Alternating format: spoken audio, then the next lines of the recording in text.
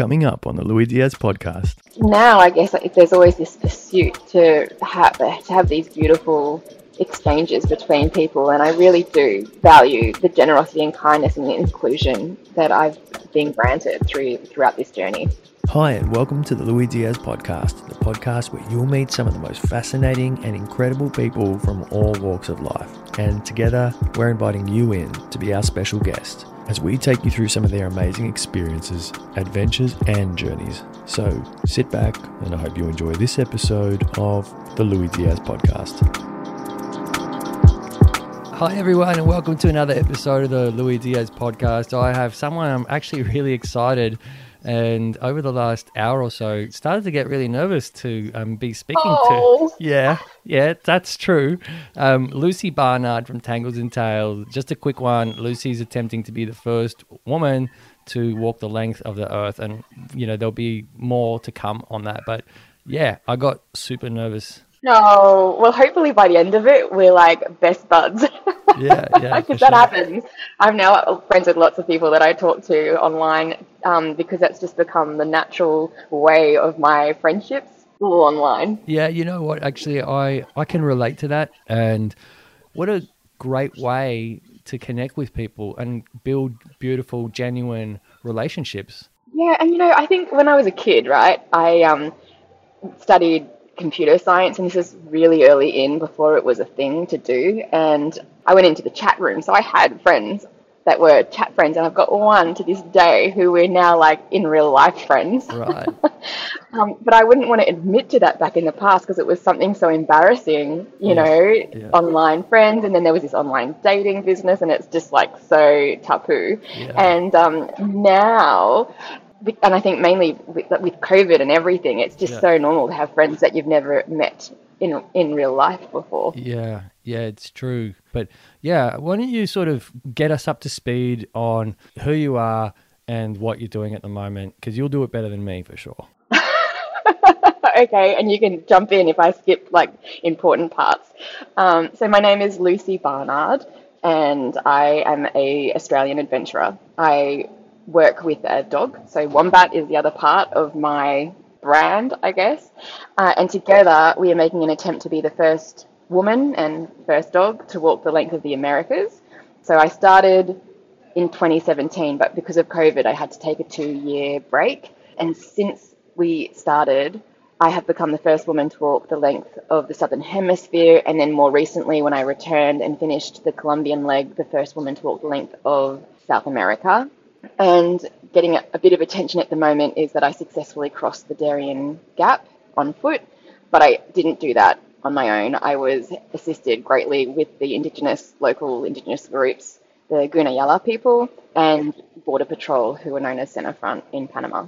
Yeah, and that's it. Anything else? Now we're up to speed. No, we're up to speed. It's great. You know what? The nerves are still here. Because it's really, it's just so funny. Like there's a lot of, and I was reading your media page just before, and there's just so much that I just wanted to talk about. And I scared you. No, you haven't scared. No, you haven't scared me at all. You've really delighted me. But the first thing, it's so interesting because, sorry to cut you off. No, I was just going to say, when I first started this expedition, it was so out of the realm of possibility for so many people, especially when I was explaining what I wanted to do, that usually the first question people would ask is, why? And not like a nice, that's so interesting. What inspired you to do? It was like why the hell would you, why? Why would you waste your time? Why would you waste your life? That's a lot of money. Why would anyone want to walk that far? It's going to be dank and disgusting. And actually, when I left, I thought it was going to be all beautiful roses and whatever. But right now I am walking through some pretty nasty, ugly areas just to get out of the city. And it's kind of transformed to where people think that it's like what I thought it would be, the sun and the moon and the stars. And I'm now the opposite. I'm like, well, I'm just walking. I mean, we've all been doing that since forever. And because I've been doing it for so long, and it's such an everyday lifestyle for me now, it's kind of like not as exciting as I thought it would be back in the day. Yeah. So I feel it's so interesting to see this flip of attitude. Yeah, it must be for you. It's like now instead of people rocking up and asking you why, they're swooning, I guess, to talk to you. And you're all blasé about it. That's so fascinating. But actually, you don't know this, but I came across you from a colleague of mine, a colleague that I work with. I may as well give her a shout out, Cassandra, because I said to her, look, I've got this podcast. I'm looking for really cool, interesting people to connect with. And she was like, oh, have you heard of Lucy from Tangles and Tales? And I was like, no. And then she sent me your profile, and I was like, hold on a second. It was about 18 months earlier. I went to this Gutsy Girls film tour with my girlfriend at the time, and I'm like, no way. I saw it. I saw this woman in a film festival walking with a dog, and it was about the time, I'm not sure exactly where you were in South America in that film, but they sort of got you up to COVID where you had to sort of leave Wombat there and I guess come back. I'm not sure. Did you come back to Australia? Is that what happened? I did. Yeah. That's like, that film ends with a bit of a heartbreak, doesn't it? Yes, and then does. there's no like resolution. Yes, it does. It does. Exactly. See, you get what I mean. And so for Cass to send me a profile and then for me to see that you're back here on this again, and then obviously reaching out to you and you agreeing to do this, that's kind of partly why I suddenly got nervous, because I was realizing that this incredible kind of journey that I'm on to tell these great stories is now starting to have these serendipitous kind of weird coincidental moments in it as well, which are just like, I love that. And I'm sure that there's going to be points too where people feel nervous. They go, you're going to get the flip of this as well when it becomes just run of the mill, and then someone is doing a podcast story with you in the future and are terribly nervous because, Yeah, maybe I'll be like, oh, there's nothing to be nervous about. But yeah, and then also, I was reading your media page. I was watching a bunch of the YouTube clips that you've got for people to see. Like one of the things that I realized is that you're extremely generous with how much you give to other people. And that's one of the things that I sort of really loved about you before coming to this meeting. And then there's all the other obvious stuff, which is just like the whole wow of where you've come from and what you're doing. And then the other kind of little serendipitous thing too was that when I was reading your media page, you were like, well, I don't want to talk about this. And just to give people context, there was an accident and I was in almost an identical kind of one myself, but it wasn't as glamorous. It's so interesting, isn't it? It's like, so yeah, and I'm comfortable talking about, it was a preparation thing. It happened 5 years ago before I was even on this expedition, more than 5 years ago now.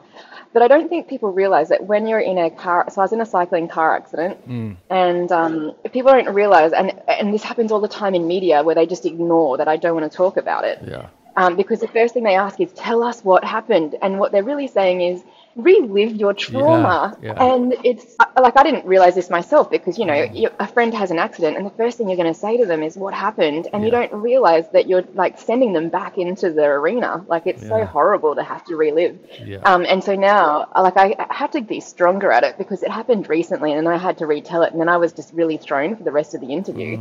And what I really need to be able to learn is to just say, look, it's not something I like to talk about because it's so awful. Yeah. But yeah, I was in an accident and I had to recover, and then I later left to do the expedition, and it's in no way linked to my motivation for doing it. Yeah, it's in no way linked, and that's the other interesting part for me, because learning what I could about pre-walking Lucy, I kind of got this idea of you that you've just always been a go-getter. And I guess when I have these discussions with people, one of the things I really love to learn about them is like, hey, were you always just this kind of adventurous person? Take us back to...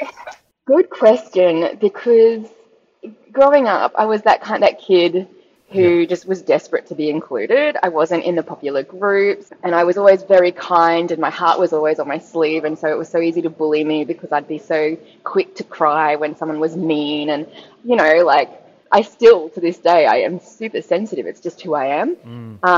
So actually, in terms of being adventurous, yes, I was always very willing to go out and hike, and I was always the first one to go onto the high ropes course as a kid and da-da-da-da-da-da. But what I didn't have was confidence to initiate.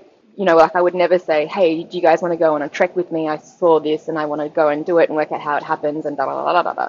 No, but when I was at university, so really late in the piece, I met people who were already in the rock climbing circles, and they invited me to go and hike and climb with them, and I got really obsessed and interested. And then I met another friend, Steve, who's like one of my closest friends, who said, "Do you want to go canyoning?" And that became our weekend ritual. Like we all just were very close. We really trust each other. We're all very safe and value, assessing risk and mitigating it and not being stupid. Like I've gone and done caving with people who are just ridiculous. Like they try and make it more fun when it's not necessary, and then accidents happen. And so I did that up until I was 30. And then I went on my first overseas trip on my own, which, was a big deal for me because, again, I just didn't have that forward confidence to go out and do this stuff on my own. And it was there where I was stuck on a long bus trip in Argentina that I was like, oh, this is taking so long, I could probably walk it faster. And then I started researching to see if you could walk the length of the Americas, and then that's how it all unfolded, that I learned that no women had done it, and I was like, well, I mean, now it's an obligation, someone's got to try. And then I learned all of this stuff, like 4 people a year attempt this expedition. Everyone usually quits because Patagonia is so brutal, but the excuse they use is that they fall in love with an Argentinian. And let me tell you, like, it was so hard. Like, I got stuck in such bad snowstorms in Argentina that, I mean, I can understand why if you met anyone that was half decent, they would be your life partner. Because in comparison, like to be in a warm house where there's food all the time and you're not like being windblown, would have been a great alternative. Yeah, to snuggle up to as well. Yeah. So I've always been adventurous, but I was not confident or outgoing enough to initiate those things myself. And I really, it meant so much to me to be included and for people to reach out and say, hey, do you want to give this a go? And to be encouraging that now I've remembered that. And so whenever someone's starting a new venture, whether like with you, a podcast, or if they say to me, I love the look of rock climbing, but I'm scared of heights. I'm like, well, actually, I've worked with heaps of people who are scared of heights. Why don't you come with me? We won't do anything that you're uncomfortable with, and you can just see how far you go. And I feel like that's the best approach, like when you're nervous about something, you just go back to the beginning again and try again and see how you feel each time. And I think that's really nice because I never really felt like that was something I could give back to. And so now the things that were most important to me, I try and share and do the same for others. Yeah, that's so beautiful. I love how you turned it from sitting on a bus that was really slow and then figuring out if maybe you could walk faster than that. That's actually hilarious because, I think that all the time. I live here in Melbourne. We have trams. I get the tram to work. Sometimes we're in traffic and I just think, should I just get out and walk? And me, it's just like listening. You should. It's so much better. Honestly, I've had the same thought that's how I got into cycling, truly, because I was just like, this is so boring. I could be like doing something more fun. And then I just realized that commute time is perfect exercise time. Like, why waste time commute? Unless you like to listen to podcasts or audiobooks, or if you're one of those people that don't get motion sick and you can read. I always feel like maximizing time is so great. Yes. And, next time you're on that tram, maybe jump off and walk. If you've got the time, why not? You're listening to the Louis Diaz podcast. Yeah, I'll be getting honked at. I'll be like, Lucy told me to. You can buy a shirt that says Lucy told me to. I'll allow that. Yeah, you should totally print those. We could merch those now. But yeah, it's funny. But going back to sort of what I was explaining a little bit, and not that I want to make this about me, but it was an interesting point that you sort of raised before about, people asking you about something that was traumatic. And like I said, I feel like you're very generous with what you give people. So, and you've set really great boundaries around that. But then while I was reading it and the way that you described the events that happened, I was getting myself into a state of like reliving my trauma because I was like, oh, that car bloody stopped right in my way again, and I flipped over it. And there was 2 things. Like I thought, well, it was on a way lesser scale. I obviously wasn't as injured as you were, but then sort of reading what you were talking about, bouncing out of that, just realizing that the moment that you were able to spring up and keep moving in your life was the greatest moment of your life. I loved the way that you put that. And I just feel like it's so sad in our lives that these events are the ones that sort of get us there. Because if you never have that happen to you, then would you? And I feel like because you were such an adventurous person, you still would have. But for some of us, we may never have gotten to that point where we would do that courageous, incredible thing that we always wanted to do if we didn't have that tragic catalyst at the beginning. Yeah, right. I mean, I have to say that I had already decided to do this expedition and was already like a year in planning. And this was a thing that happened 6 months out. So the only thing that really was affected in terms of the expedition was my recovery and whether or not I'd be able to get trained up enough to leave. But I know what you mean. It's one of those cornerstones of identity is that we know who we are by who we're not. So, and that's something that you learn as an infant. I'm a girl because I'm not a boy. Yeah, like, I mean, you just go on and on and on. That's the basis, or at least that's what we were taught when I was studying that at in psychology.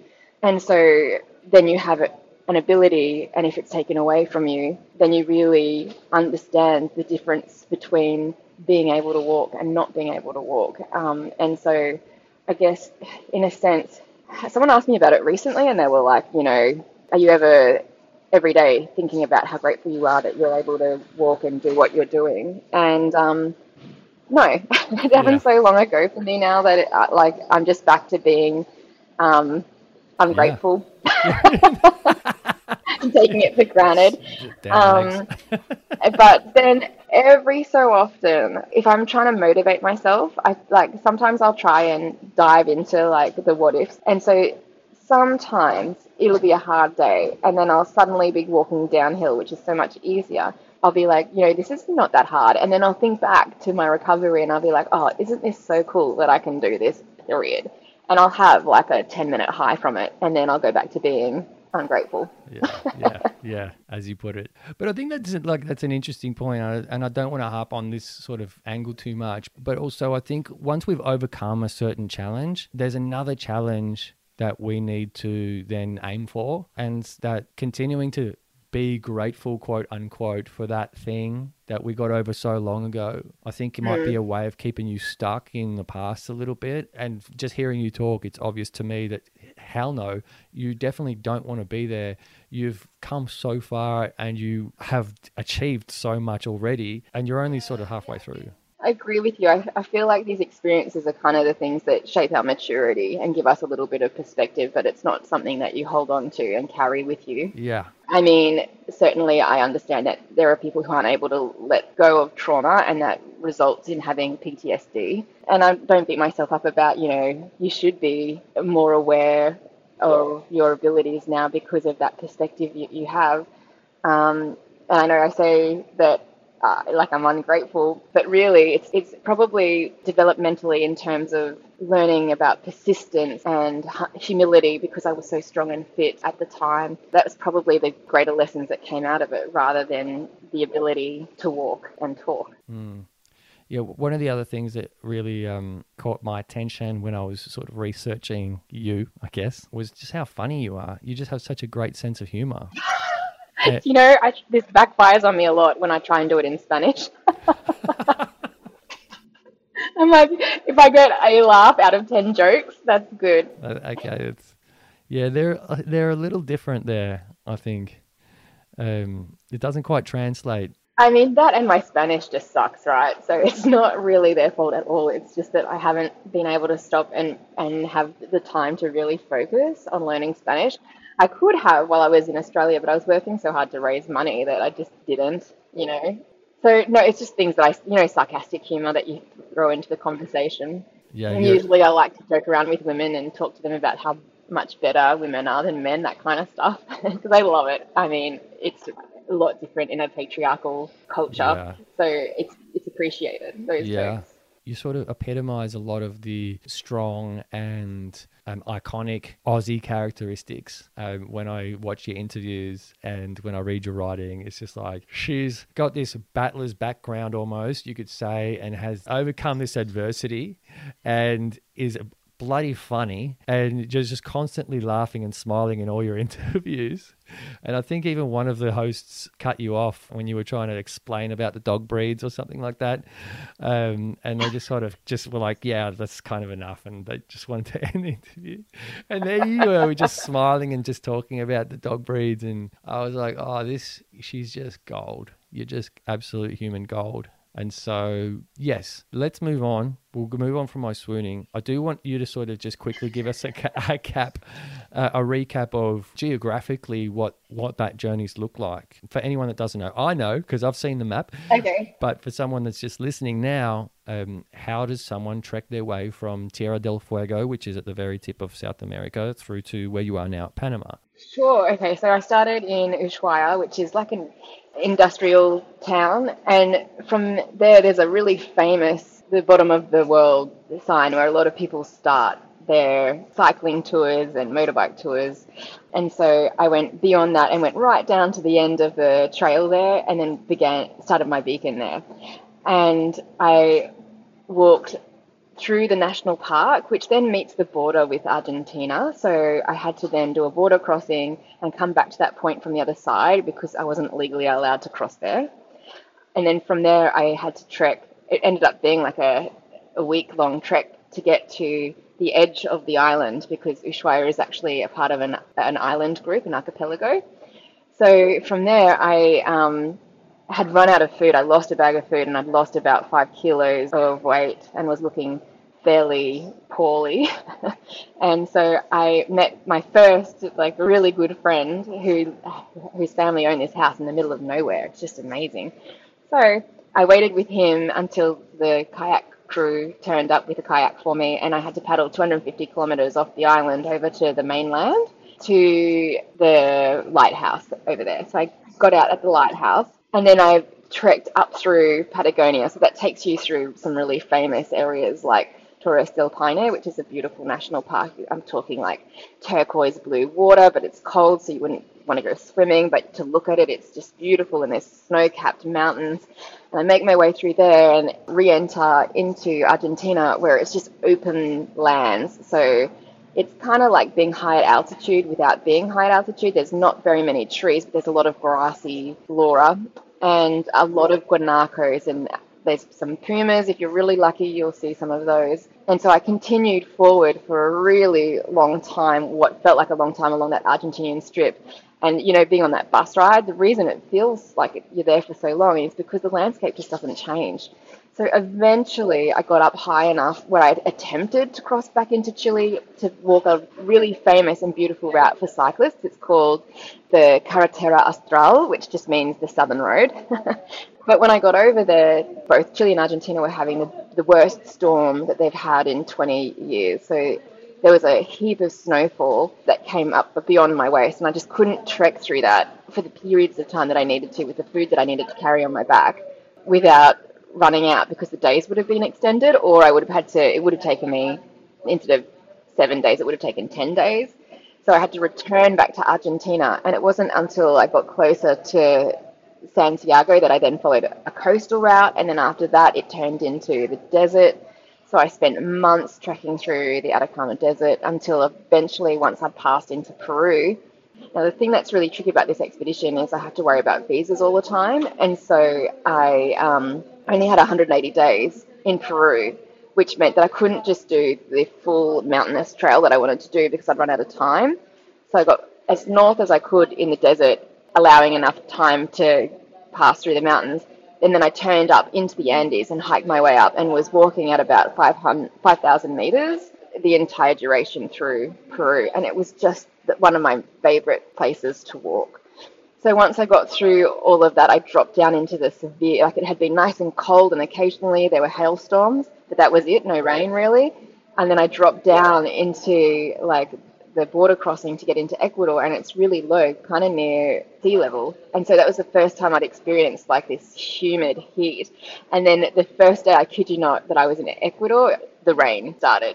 And so every day at 3 o'clock, I'd get rained on. And it was beautiful though, because, you know, Ecuador is busy, there's a highway, there's a big city, but I was following an old horse trail that had been created by these two brothers, very adventurous brothers that are Ecuadorian. And it was their hike-a-bike trail, that's what they call it. And it takes you through the jungle-like environments and into really old villages and along these muddy tracks. So I was just always covered up to my knees at least in mud. And there are some places where there are monkeys playing in the trees. And I finished Ecuador and crossed into Colombia, and that's when that's where I was in the 2020 pandemic was announced. So I had quickly crossed into Colombia because there was talk of temporary border closings, and I got to the first big city, but of course that is where it became apparent that this was like a long game and I wouldn't be able to proceed through the country.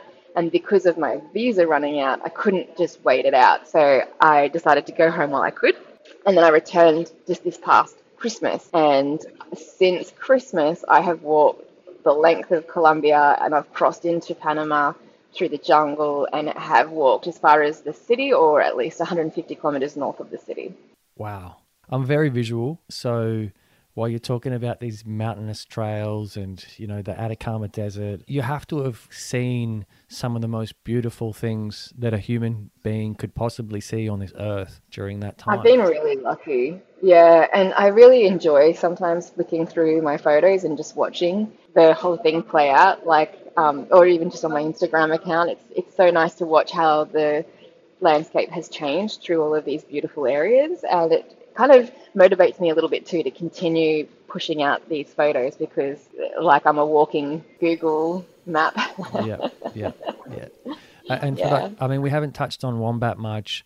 So for everyone at home, if you haven't heard already, Lucy's walking with a dog named Wombat. It's a blue heeler, right? Mm-hmm. Yep. And you didn't start this expedition with that in mind. Oh no, I did. So my brand, my blog is called Tangles and Tail, and I always knew the tail is not like a story tale; it's a TAIL on purpose. Yeah.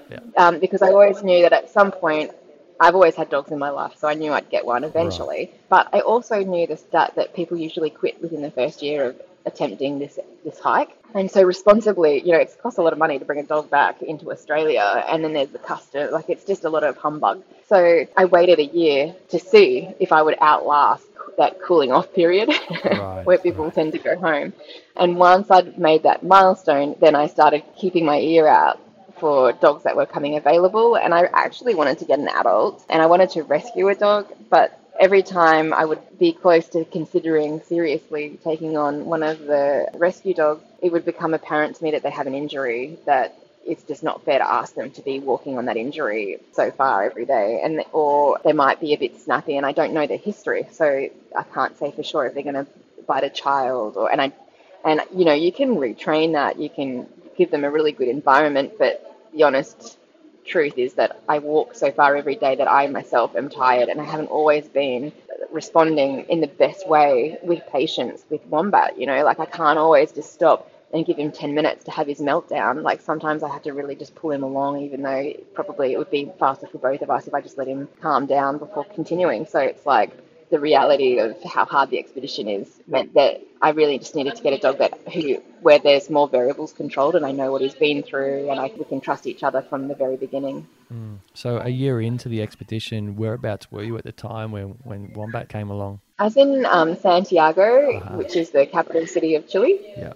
And I'd heard about a batch of dogs and that these puppies that were available, but then the breeder had told me that the alpha female, which is the one I would have taken for sure had I been able to, because I wanted a really ferocious, mind-strong dog, but it turned out that she was deaf. And even though they'd said that I could have her, someone else had come along and asked for her especially, and they'd just sold her underneath me. I was really upset about it.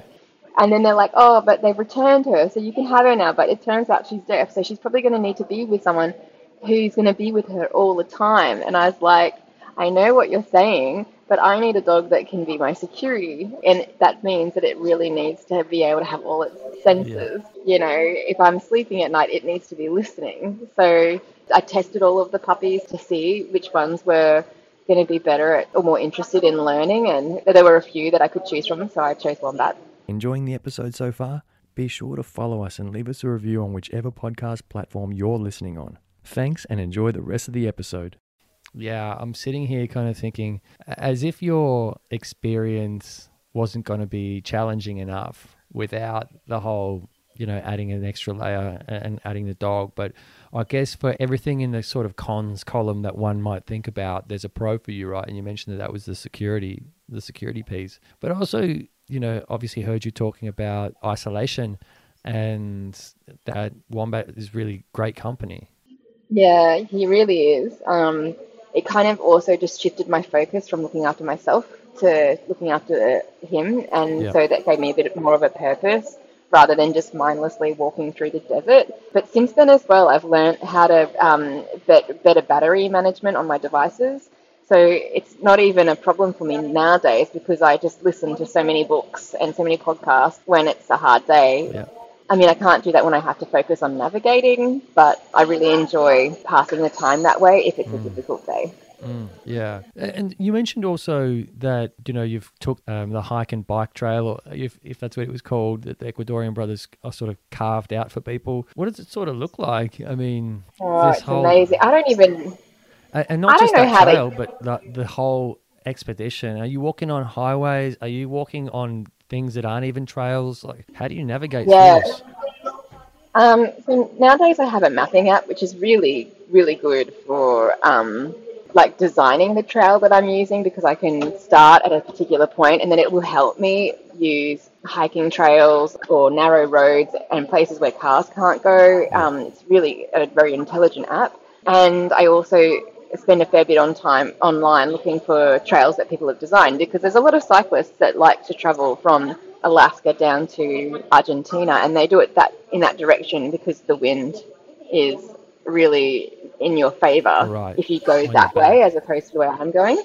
And so sometimes it's really beautiful, like I've described, and sometimes it's beautiful but very tough, like that trail I'm talking about. I don't know how those brothers ever took their bike along there, because I fell over a lot just hiking and had tantrums, it was so tough. Like sometimes it was really difficult getting my feet to be able to pass through this tall grass, because you like it's so long that you won't realize that you'll step on it with your outside foot and then you'll try and pass with your inside foot and then you trip because your outside foot's holding the tripwire down, if you know what I mean. Yeah, okay, yeah. And then you fall and it's just like, and then you get up and you're like, go again, and then it happens like 2 seconds later. So it's just like this constant fight and frustration. Like the fury was really crazy some days. Yes. And yet, you just, like I've learned that when I get frustrated like that, there's 0 point pushing on. Like you don't just push through. You sit down, have a minute, chill out.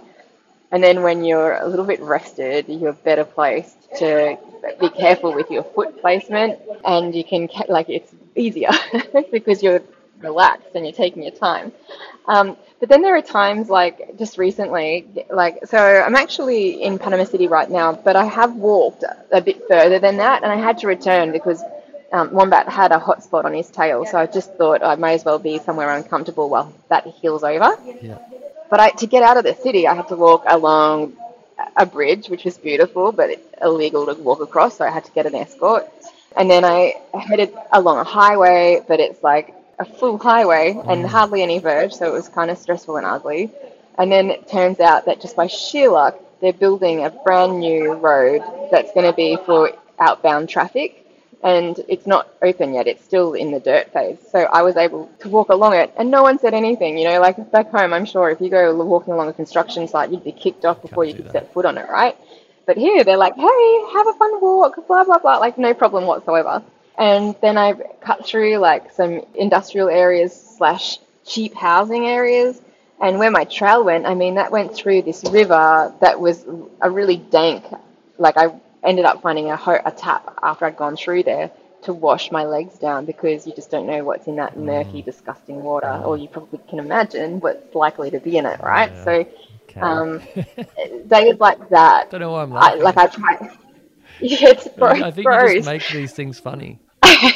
That's true, and I do. Like I try not to be like, I really correct myself when I'm like, this sucks, because if I allow myself, indulge myself to be negative like that, then I'm going to have a whole day and then possibly a whole week where I just can't pull myself out of that slump. So I try not to let myself get into that in the first place. It's really important. Yeah, for sure. Yeah, so there's been all kinds of challenges with the trails and interesting. And you touched on something there that was pretty interesting with the whole, if you were to do this back home and go on that road that's not a road just yet, you'd be in trouble of some sort. You touched on the cultural difference there.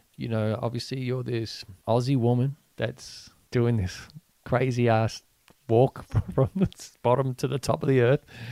What have you seen and learned culturally about yourself maybe and about the cultures that you've engaged with? Yeah, I mean, I think I've worked a lot with Indigenous groups beforehand anyhow, and in the long term I want to be writing really nice pieces about small groups like Indigenous groups or people that have an interest that makes them a part of a very small group of people that are interested in whatever topic that is. So I love celebrating other people's way of life and their achievements. It's something I've always loved doing. And so approaching and learning and going into these areas for me isn't particularly foreign. And I don't know if it's their generosity or just the culture in the countries that I've been in so far. But when I tell people what I'm doing, especially the men, they're usually like, oh, that's really cool. Oh, good on you. Yes, of course you can do it. Like, why couldn't you? Blah, blah, blah, blah, blah, blah, blah. And so then more often than not, people are likely to say, yes, set your tent up behind our house so you're more safe tonight. And have you been able to buy food? And can we help you with something? If anything, the people here have been really enabling, because there have been times when I've reached areas where I can't pass without either the police giving me permission or crossing into property and trespassing, and then being like, hi, sorry, I'm here. I know I shouldn't be, but I really just need to get through over there. Or in Colombia, for example, I walked into a Indigenous community not knowing there's no gate that says closed to anyone foreign / that's not Indigenous. And I'd been so fortunate to be able to go through all of Peru and Ecuador, where if you turn up to an Indigenous group, you just be like, hey, I'm just passing through, is that okay? La, la, la, la, this is what I'm doing. I'm not even asking for permission. They suss you out and then let you through without it being a thing. But in Colombia, they're more formal. So, you need to talk to the group representatives. Like, they have like these local councils. So you've got to write to them first. You can't just turn up and be assumptive or you get kicked out. And I did. I got kicked out twice. Once because I didn't know better. And then I rang it's called the Consejio. I rang them and they were like, yes, of course, we'll let everyone know you're coming. And then after then, people kept an eye out for me and then they would want to ask me questions or walk with me. And it was just so beautiful. And then the second time was because I let somebody else organize it for me who had been there to this area maybe 20 years ago, and it didn't work that way back then when they'd been there. And so I said to them, do you have permission? Have you asked? And he's like, tranquilo. He was really like dismissive. Tranquilo. And what would you know? And that really irritated me because I got 2 Ks down the road and got kicked out. Like, they came and found me, brought me back and told me, and they wouldn't listen, because you can imagine, I've just turned up to what their understanding. I have turned up and I've just assumed that I can go, and I've really irritated them. So they're never going to turn around and go, yes, sure, you can come through now that you've asked, thanks so much. And it was so frustrating because before I started, someone said, do you have permission? And I was like, yeah, he said that I do, but I'm not sure because it wasn't me that asked. And all of this is happening in Spanish, which I can only just have the bare minimum conversation. And it could have been avoided, but then it meant that I then had to go back, and it was a complicated area to get into, and then I had to walk further north and then try again, and it was like, okay, if I don't have permission now, I've just lost all my chances, so this time it really has to work. And this guy, who was really apologetic, but he's like kind of like a father figure, so it's like he knew, and he's like, I'll just sign, you just skip this section and I'll sign a thing that says that you couldn't do it, and everything will be fine. And I'm like, that's not how world records work. You don't just get a signed sick notice from your dad that says she was too sick this day. So I was like, it's okay. I'll try and find another way. And I did, but I was very careful to leave him out of the planning and just give him the bare minimum information so he didn't undo. Yeah, for anyone listening that's not from a Spanish-speaking background, tranquilo basically means stay calm or keep calm, or colloquially, the equivalent is something like, take it easy, Yeah. calm down, I got But this. it can be like a really affectionate thing, but it can also be a very derogatory, Yeah, calm down, like, take it dismissive term, easy, and that's yeah. how he was using it. Yeah. So always, if you're ever somewhere and someone says tranquilo, just beware. Yeah, like I've seen people get tattoos because they really love the word tranquilo because it's kind of like, whatever goes. That's Yeah, that's a nice way that it can be used. Like, oh, you want to come through my property? Yeah, no problem. It can yeah. be no problem is Too easy. the nice way. Yeah, Yeah, whatever feels good, dude, just do it. yeah, But then yeah, it's also like, yeah, yeah. It's not. also like, yeah, I have no idea what I'm doing, but tranquilo. It's, Yeah, yeah. yeah, exactly. Uh, Or you wouldn't know what you're talking about, so don't worry your little mind about it. yeah. If you haven't already, find us on Instagram, Facebook, YouTube, or TikTok, where you can catch additional content and grace us with your thoughts. Thanks again and enjoy the rest of the episode. Actually, there's so much, right? Because when you set out on an expedition like this, and when you talk to people about doing something like this, the whole idea of walking from the south of the planet, I guess I'll say, to the north. You're thinking about obviously the distance, the geography, the terrain, all of that. And it's really great that someone with your background is doing this because you do have such an appreciation for Indigenous cultures, and that you have been able to appreciate the, I guess, diverse cultural immersiveness, I'm going to say, of the experience, right? Even though you don't Yeah, have I've been strong so Spanish. lucky. Yeah, and just to add a layer to this, when I'm in these Indigenous groups, like the further north I go, it seems like most of them do speak Spanish, but actually the reality is in South America, they don't.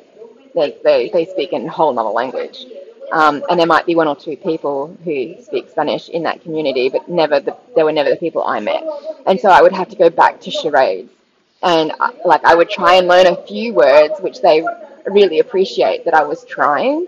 And, I remember someone writing to me and being like, don't take advantage of the Argentinian people. Like they're very generous, but don't lean on it. And I was like, I can make genuine relationships with people without using them, like I'm not out here to get a freebie from people. Like I found that really offensive that they felt that they needed to tell me that. But then I have come to realize that there really are people who travel and they try and do trips like this without bringing any money at all. And they are trying to show that you can live off the generosity of other people. Yeah. But unfortunately, those people are people who are impoverished. So it's like, to be taking advantage of that as someone who could actually provide something to them. When I was in the south of Argentina, chocolate cost $10 a block. And I would always have a block just for emergency food. But if I pass through these regions, they don't even have it in their shops because it's so expensive. So I would give them that because it's just something so cheap for me in comparison to what they can afford.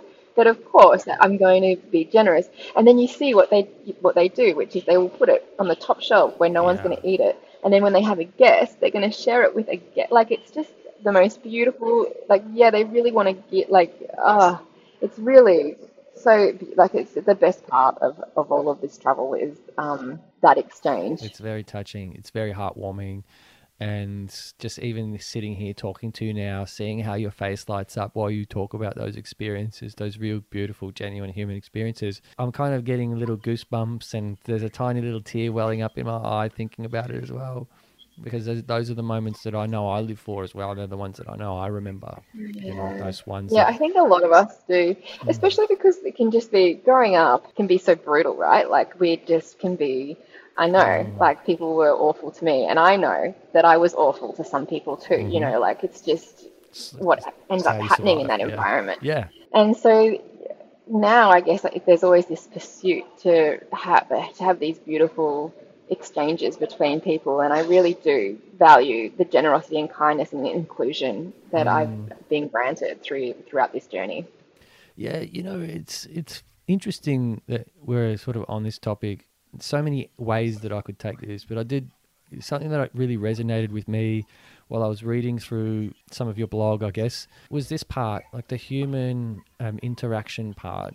And you talked about having faced bullying in the past, let's just say in the workplace. And yeah, I guess it's really interesting. It's actually really funny that once I had my, for example, once I had my bike accident on the way to work, I took a few weeks off. And I was actually teaching people how to skateboard. I couldn't type on a keyboard. I couldn't even put a belt on around my pants because I couldn't move my shoulder because my shoulder was injured. But I could still skate up and down the beach and teach people how to skate. And this was all happening around the same time. I just had decided that I wanted to teach people how to skate on my local beach for free. And I realized that, hang on, this was bigger than me. This was bigger than anything. These human interactions that I was having with these people and teaching them something that maybe they'd been afraid to do their whole lives, and I was just teaching them for free. And they were like, "Why are you teaching me for free? Why aren't you asking for any money? Why are you doing this?" And I was just, you know what? You just don't understand. It's just because I love it. Yeah. And then and it gives back more. Like, I think it really surprises me when I meet people that have never done a volunteer gig before. And maybe it's because there isn't, like for me, I've raised puppies for the guide dogs and I've done that for a long, long time. And that's volunteer. But I love I love working with dogs. I love training them. So for me, it was an easy, logical fit. But to volunteer and do something bigger than for your own self-interest really does give you back a lot. And I mean, you talk to any old person, they'll tell you that. And it really does enrich your life. And just thinking back to that time for me personally, that I was experiencing a little bit of bullying in the workplace. And for me, reading your story, it kind of almost affirmed to me that, yes, when you are in an environment that is emotionally challenging, and such as environments where you get bullied, and that happens to people a lot at work, a lot more than we care to admit as a society. And then you go and do something like go and teach people how to skateboard, or decide to go and trek the length of the world, and you start having these really, unique, beautiful human experiences. I feel like that's when you realize that you're in the right place, that you're on the right wavelength in life. You're swimming with the current this time instead of against it. Does that make sense? Yeah, it's kind of I like to explain that when you are playing a computer game where you get to decide your own adventure, and you can usually in the stereotypical games you can choose to be the good character or you can choose to be the evil one, and it's the same. Like, you can really consciously try to be helpful and understanding and realize that there's always more going on behind that person's story, and realize as well with humility that you are the hero of your own story. So try and take yourself out of it and see things from the other people's perspective and be generous. And that's really difficult, especially growing up, because of course you're trying to find your own place in the world, and that also means protecting yourself and being selfish at times. So yeah, I mean, I guess what I'm saying here is just always have faith that you'll find the people who chose I don't want to say righteous path, because we never know if we're on the one that's the better path, but you'll find people who are in line with your own ideals. Yes, or you feel like things are just easier. Yeah, exactly. It's like the difference between a good and bad relationship, like sometimes you're just not right for the person, or Yeah, and you're trying to keep going. You keep showing up to work, or you keep showing up to that relationship, giving it your all. And then suddenly you're somewhere else talking to someone else, and it's just so easy. And that's when you see the difference. Yeah. And I love that's so true. Yeah, I really It's like love when you want to be really good at something, and then one day you just realize, I'm never going to be a great singer. I should just stop trying. Yeah, I'd be a great yodeler.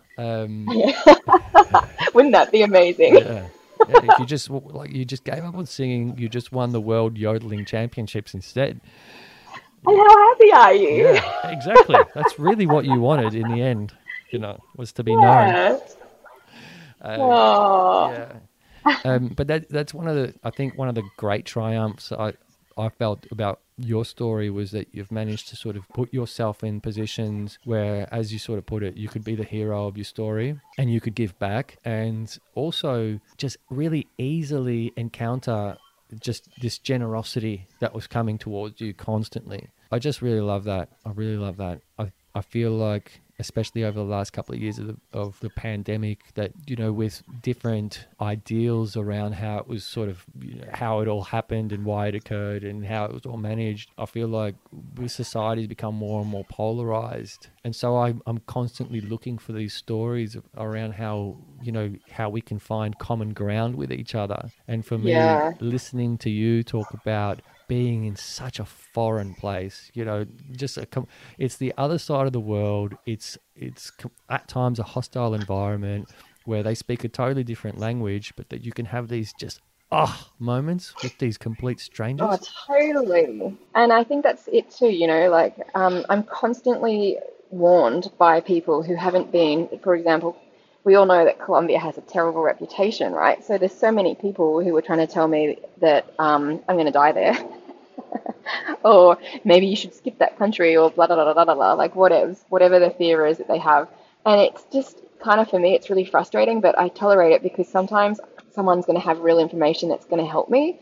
But to be constantly having to listen to the fears of other people, and they have it because they've never been and they don't really know the situation, and then to pass through, you just have to realize that people live there, women live there, and there is a way to be there and be safe.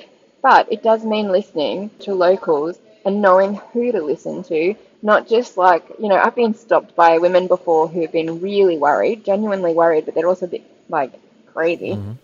And they're like, you can't leave this town because you'll be killed or raped. And they try and act it out to make me real, so that I really understand what they're saying. And no, you know, I walk down a little bit further and I'll stop a man and I'll be like, hey, is this area secure? Like, it seems like it's a working area, and, you know, where there are farmers and men going about their day to get to work, usually is more secure, like it's safer. And so they'll be like, yeah, here, it's tranquilo. Like, that's the, like, always, yeah, here it is, tranquil.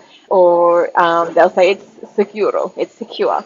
But then, of course, like, when I was also in Colombia, I tried to go along a beautiful trail that I had seen that from like 5 years ago was really good. And then the police stopped me and they're like, no, one of our colleagues was assassinated there 3 days ago. Don't go there. It's really complicated right now. So then I was like, okay, I'll reroute. So I changed my direction. And then, you know, I just keep checking in with the police and they're like, nope, here is good, here is good, here is good. But one dude, like, wasn't paying attention because he was busy flirting with this girl. And I got to an area that was a really hot pot. Like, you do not go into this area, but he just forgot to tell me. And a community of women, a group of women, like, one lady came up to me and asked me, I misunderstood what she was saying, because I heard, like, she was asking me if I was going to La Puerto, which is like the colloquial name of this place. So I thought she was saying Aeropuerto, are you going to the airport? I'm like, that's days away. Don't worry about it, lady. I'm like, I'll be going a different direction by then. And she was like, okay, good. We misunderstood each other. And then another group of women came and they're like, come over. And I'm like, ooh, I know, like, I've seen that expression before. At the time I was walking with a friend and they were like, oh, can we just keep going? You know, like, it was a big day. We just wanted to rest. And they're like, you cannot stop here. From this point, from our place onwards, it's like you will be robbed and possibly go missing. You need to change the direction that you're going. You'll be okay if you go this way. And I was like, it's so annoying because that's now going to turn my 40K day into a 55K day, which is what ended up happening. It was just like, you know, you really don't want to listen because you're tired, and the easiest option is straight. But they were serious, so serious, that I said, okay, I understand. I'll go straight to the Pan Am Highway from here, and then I'll go around. Anyway, they then sent like 2 of their male family members to cut the street off physically where we weren't to go. And we were like, yeah, we understand, don't worry about it. And then an hour later, I'm going past like this other shortcut road, and I was like, yeah, definitely, maybe I can go through that way because it's kind of out of that area. And a lady came out of that road on her motorbike and said, is it safe to walk down this road? And she's like, she shook her head. And I was like, okay, let's keep going up to the Pan Am. And then just as we kept walking and past that street, another four-wheel drive came and stopped to cut us off from going down that street. And they're like, hey, you need to keep going to the Pan Am. Do not go down this way either. Like, it's not safe. So they had the insight to think, there's another road that they might be tempted to take, and stopped us.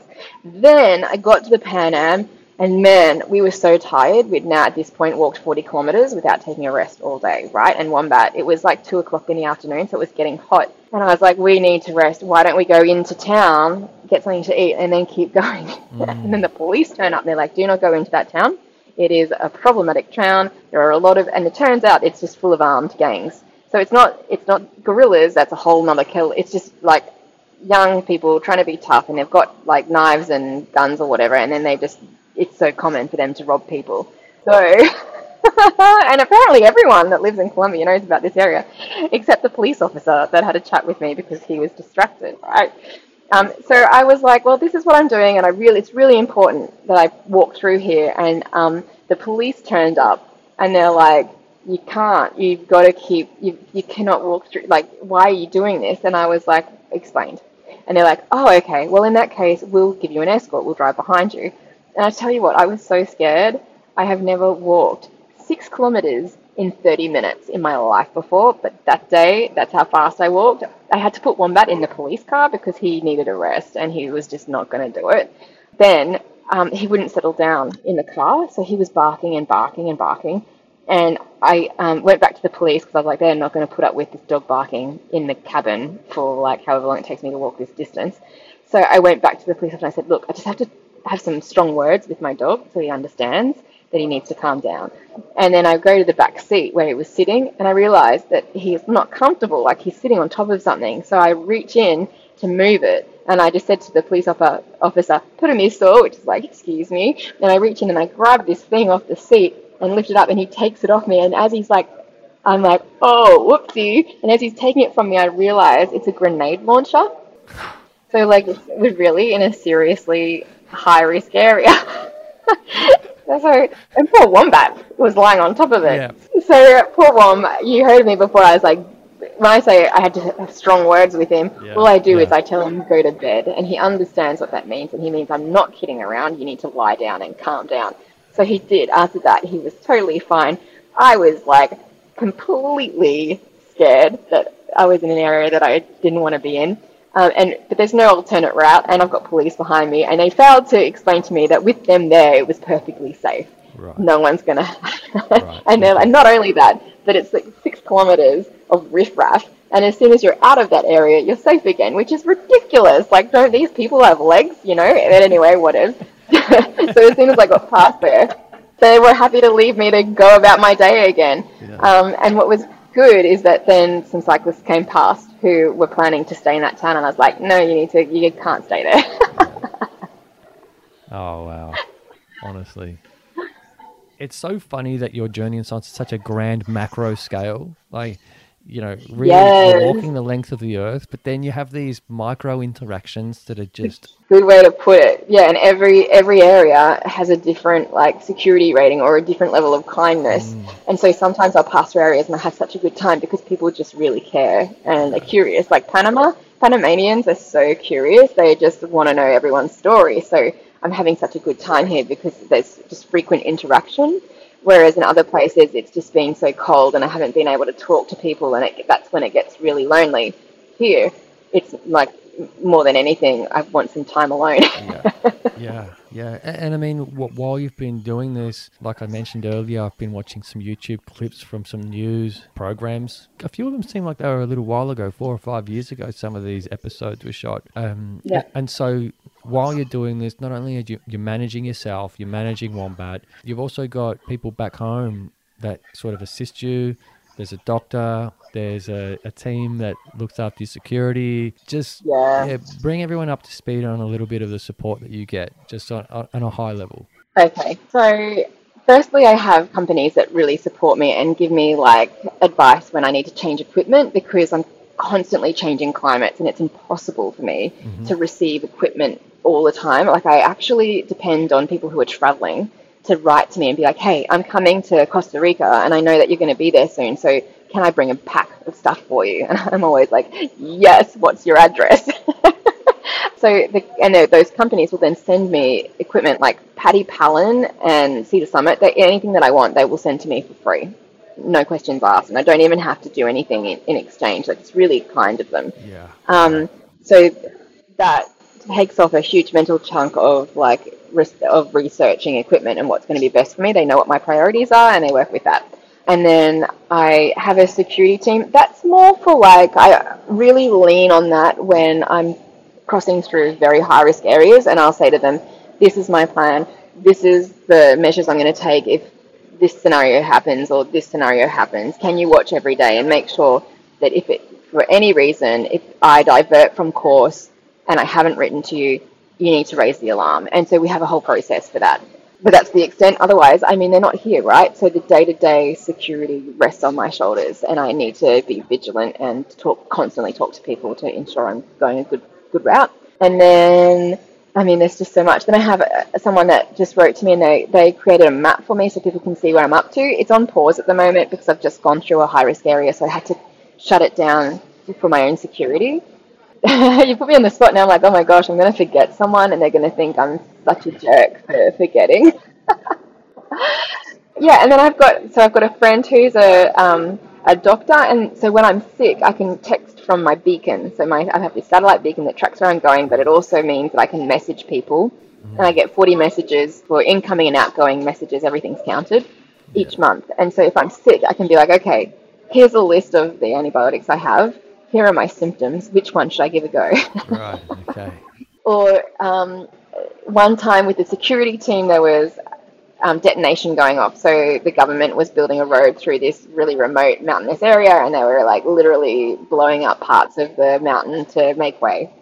And I could hear them, and I was like, okay, how far away do I need to be? Do I need to change my trail, or am I secure where I am? And I was fine. But it's just nice to be able to access that reassurance. And I think having a beacon itself really is a game changer mentally, because you're never out of contact.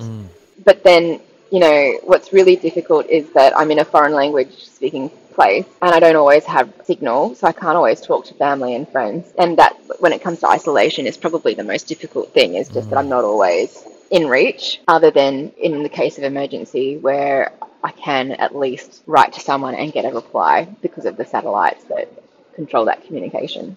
And then when I write a story or something like that, I've got a group of friends who are very good at spelling, because I am not. And they will read through and they'll be like, that word doesn't exist. Did you mean this? And I'm like, yes, that's the word I meant. You speak perfectly fine. I think I've made up a word before, expeditioning or something like that. I'm not sure. Yeah, when I'm writing, like, no. Your writing is hilarious. More that, but, you know, 3 people on average will have read that story before it gets published, because I will write something and to me it looks right.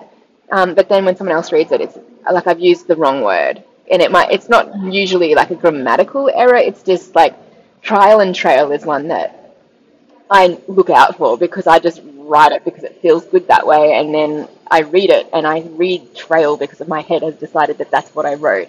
Yeah. And then a friend of mine will be like, what's this trial business? Yeah. And it's hard because I was reading that part of your blog about the accident, but like your writing style makes it really hilarious at times. Like some of the things that you say about being doped to the eyeballs with enough painkillers to drop an elephant. Like, I was like... Yeah, I was really out of control. They gave me a lot. But, you know, I think I'm fallible, you know. I mean, I think I'm very happy to take the piss about myself, because I know that I'm just like floundering around trying to, like, I'm not a professional hiker. There's still so much I have to learn, and I'm sure when I get to the States I'll be like, why didn't I do a walk here first so that I could learn all this shit and not have to walk 3/4 of the length of the world to then learn it at the very end.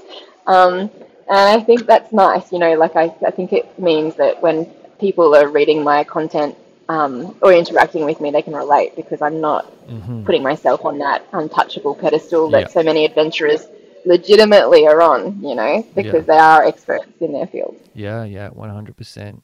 And there's a couple of things that you've touched on during our chat just now that I really value. And I value a lot in life in general that I don't hear enough. Just then you mentioned taking the piss out of yourself. And I've got a small but global audience. So for those that don't know what taking the piss out of yourself is, it's just making fun of yourself. That's an Aussie way of saying it. But also you mentioned the word humility. And I just think that's such an honorable trait to have these days. It's not a trait that we talk about very much.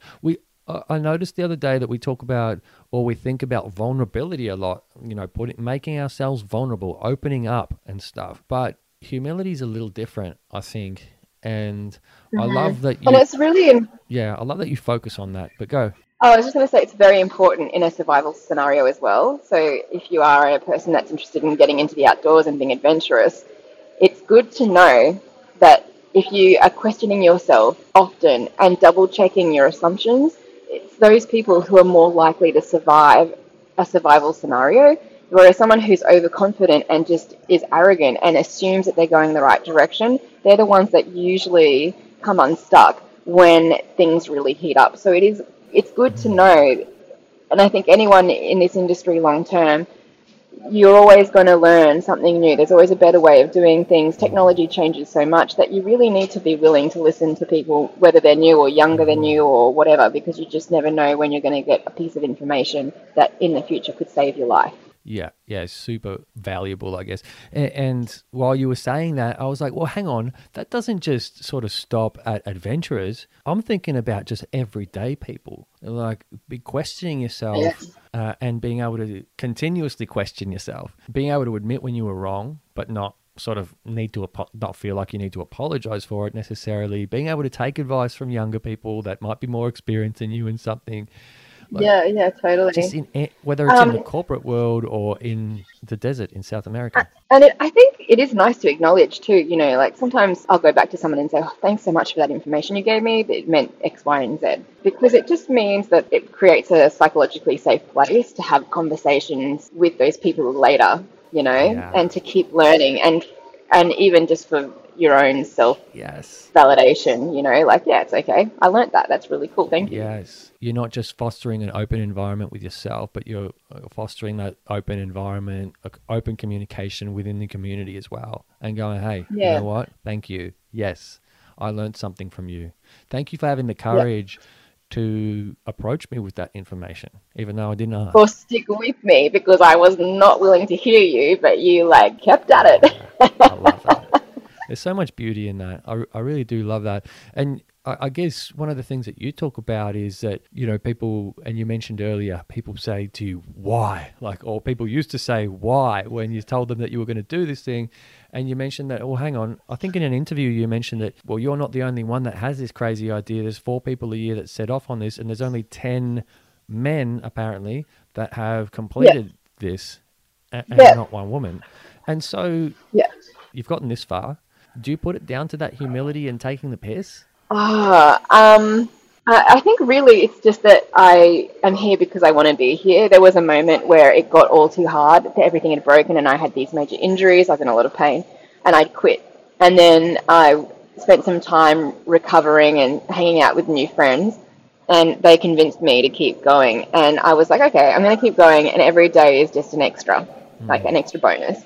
And giving myself that freedom to walk away whenever I want to. Like today, even now, like I was saying to the taxi driver earlier, that I'm perfectly comfortable with the idea that I may not finish. And it's really important to me that I have that out available all the time because, it could get to a point where there's a roadblock and I just can't get through. And I'm not going to put myself at risk by forcing it. I think that's really reckless. And life changes. So if I'm not the one to do it, then I might be the person that supports someone else to be the first, and maybe they'll have an easier go at it because of the doors I can open for them. Who knows? But I think knowing that I've chosen to be here is really why I'm still here, and because I want to be. I like walking. I do like hiking, and because I know that I have an end goal of being a writer and being able to return to some of these places and showcase these beautiful stories, and that every day that I'm out here, I'm meeting new networks of people who I'll be able to revisit and showcase their stories. So,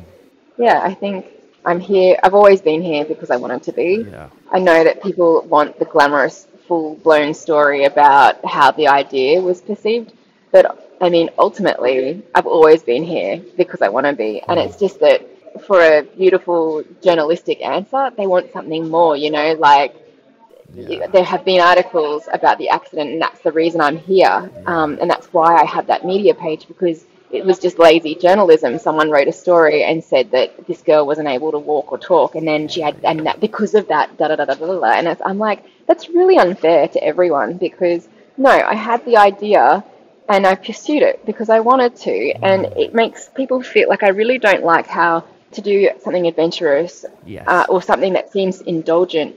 Nowadays, I feel more and more we have to couple it with a greater cause, like Yeah. a fundraiser You're right. or something else, rather than just giving ourselves permission to do it because we want to. Like, isn't that the point of life? Like, you work Yes. hard to pursue the things that you're passionate Yes. about. So why is it So that true. because I want to do it isn't a good enough answer? It's crazy. No, it's just so, oh God, it feels so good to hear someone finally say it. Why does everything need to be about a fundraiser? I don't understand. Yeah, And I appreciate that people do that, but I love that you just got out of bed and wanted to do something and you don't feel like you need to do it for anyone else other than yourself, but you yep. appreciate the value that you can add to so many other people's experience, maybe down the track, just by doing the thing that you're doing. Yeah, and don't get me wrong, I donate to charities and I give my time to a lot of causes that I believe in. I give a lot. But I just don't feel like I need to tell the world about it or Yeah. base my Yeah. extravagant activities Exactly. Yeah. on hinging it on that excuse. Yeah. Yeah. Because I was reading that part of your blog, obviously, which I've mentioned a few times now. But you talked about your mate Jace, and his struggle with dystonia, and then some of the initiatives or some of the pledges that you were making, to support his cause, I guess, as well. And I Yeah, was like, yeah, like yeah, I gave him all of my accommodation money, which meant that I had some very, very cold nights. But like whatever, that's hardly anything in comparison to the struggle that he went through recovering from dystonia. but it is just, again, not something that you need to mention, but something that it's Yeah, important for people to know, just in case they're wondering, yeah, why didn't you have accommodation money? Well, you've obviously given them a reason for it, but it's just, yeah, your level of generosity is actually mind-boggling to me. But yeah, obviously something that I can also appreciate as well. That's probably the biggest thing, that you're doing all of this, and on top of that, you're being just so generous with your time, with me right now, with everyone else that's interviewed you, with all of these other strangers, with your friend Jace. That's my key takeaway about this big long walk that you're doing. It's just connecting yeah, human beings.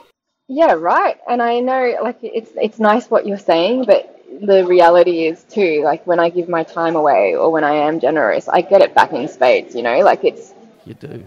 Yeah. it's not really. I don't feel like I'm being especially Selfish. philanthropic. Yeah, philanthropic. Yeah, yeah. Not selfish, selfless. That's what I meant. But yeah, actually, and again, it's one of those things that I realized through the skate lessons. I was giving so much of my time away for these people, and people couldn't understand why. And it was just impossible for me. I wasn't able to articulate at the time how much I was getting back from those Yeah, interactions, how much they were filling me up. And I think you're right. Like, we end up looking more philanthropic than we actually are, because deep down we know we're getting a lot out of this too, and it's not yeah, necessarily, yeah. Everything is in exchange. yeah, it might Yeah, not be the same currency. You're valuing money, but I'm actually valuing human interaction and this smile a little more. That fills me up. That'll take me an extra 40 kilometers that next day or something, just having that yeah, one. Yeah, I love that.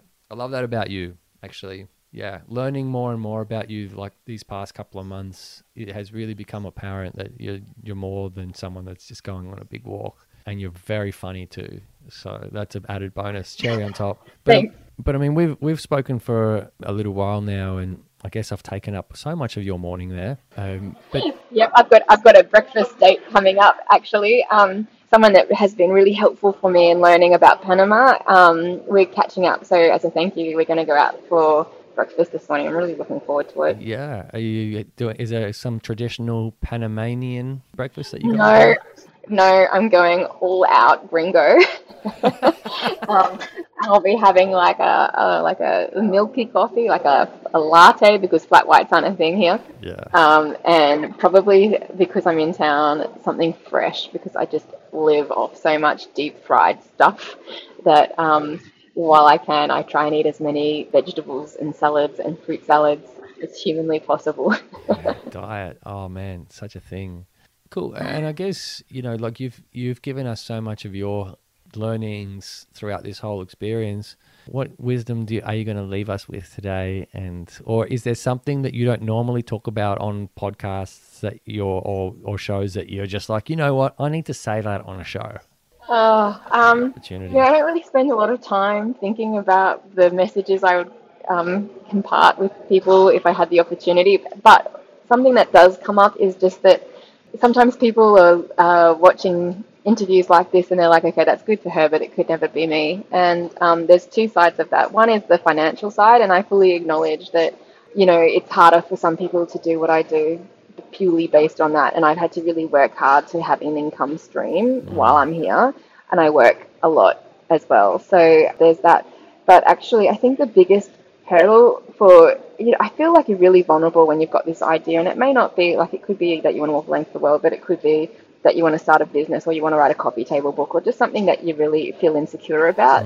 And I would say that the best enablers that I've had in those scenarios is telling people, not necessarily like my best friend or a family member, but telling someone who I know is going to be supportive and really encourage me, and being very selective in those first moments about who you talk to, and really to protect the idea, because I think that really we allow other people to become the excuse of why we didn't do something, rather than being careful and knowing that we're vulnerable and going for it in a strategic way.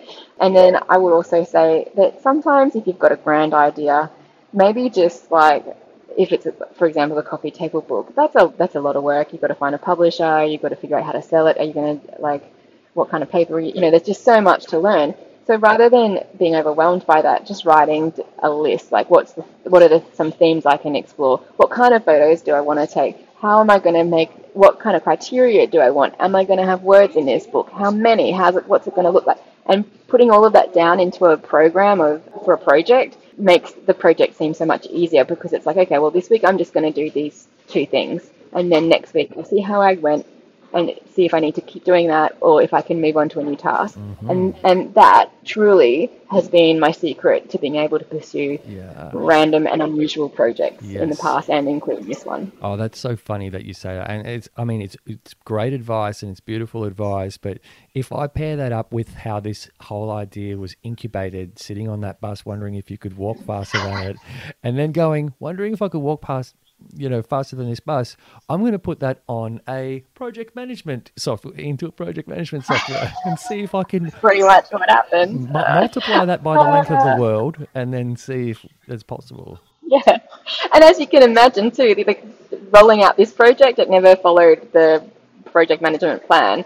Never has the schedule been running on time. It's just that having tools like that to support you, and knowing that you need to be flexible, and that your plan will never run according to the original intent, that's totally cool. So long as you're still having fun and allowing yourself to enjoy what you're doing, that's key. Yeah, I guess the last thing that I'm dying to sort of know is that, do you ever feel inside that you're never going to be able to return back to some kind of life that you maybe had before?